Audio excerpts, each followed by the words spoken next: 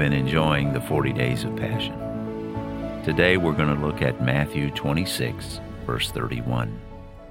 Then Jesus said unto them, This night you will all fall away because of me. For it is written, I will strike the shepherd, and the sheep of the flock will be scattered. Man, Jesus knew what was about to happen. His closest friends would abandon him.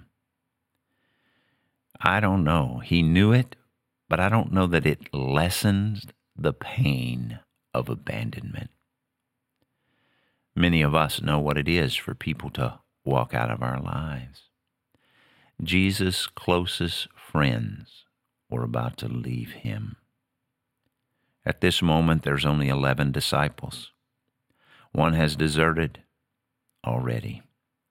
And now there are more desertions coming.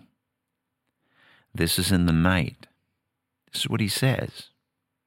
You will all fall away. All of you will be untrue to me. The word actually means to be trapped or ensnared in the moment. This would happen through their own weakness. When I see Jesus, sometimes my weaknesses are glaring. They show up. And that's what Jesus is hoping the disciples will overcome. To never desert again. And they don't. When you look at their lives, you see them going the distance, picking up the cross and never looking back, putting their hands to the plow and carrying on.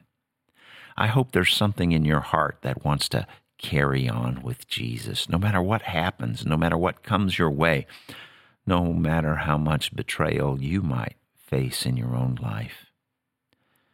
I'm amazed that the disciples drift away very quickly.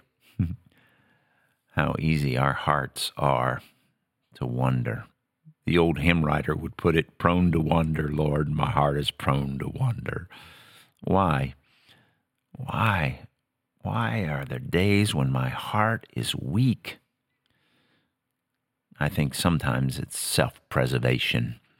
We try to invest in the wrong things. Sometimes we're fearful.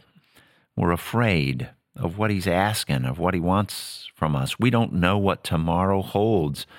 I think that was a big picture for the disciples. They did not know what was coming. Remember Judas and Peter? But the truth is they would all stumble and flee Jesus, every one of the 12. He would walk alone. He would stand before the cries of the crowd alone. He would hang on the cross alone. Listen to what he says. My God, why have you forsaken me? Aloneness. The disciples all denied they would leave. In Matthew 26:35, it says this, Peter said unto him, Even if I must die with you, I will never deny you. And all the disciples said the same thing. What did they all do? They all left. They all abandoned. In Matthew 26, verse 56, it says this, But this happened so that the scriptures of the prophets would be fulfilled. Then all the disciples left him and fled. They all left him. They all fled. They all cut out as Jesus was cutting in on why he came to die on the cross. You see, the truth is the prophet said it would happen. In Zechariah 13:7, it says this, Awake, sword, against my shepherd, against the man who is my associate, says the Lord who rules over all. Strike the shepherd that the flock may be scattered. I will turn my hand against the insignificant ones. Isaiah 53 says it again in verse 6. All of us had wandered off like sheep.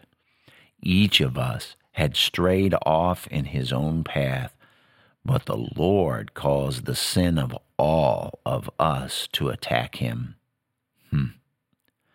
I'm glad the Lord remained faithful. And my prayer is, God, make me faithful. Your dearest disciples fled. God, give me a faithful heart. I hope that's your prayer today. I hope you're beginning to realize that the most important relationship you have in your life is Jesus. And Jesus said, I will never leave you nor forsake you. There will be others who come into your life and they will walk out of your life. Some as a natural progression of living, and others because they betray you, because they don't want to be with you anymore. Listen, God will never leave you. God is faithful to the end. Remember this as we journey in our 40 days. And may you pray as I pray, God, keep my heart faithful to you, the people around me, to your kingdom, Lord. God bless you.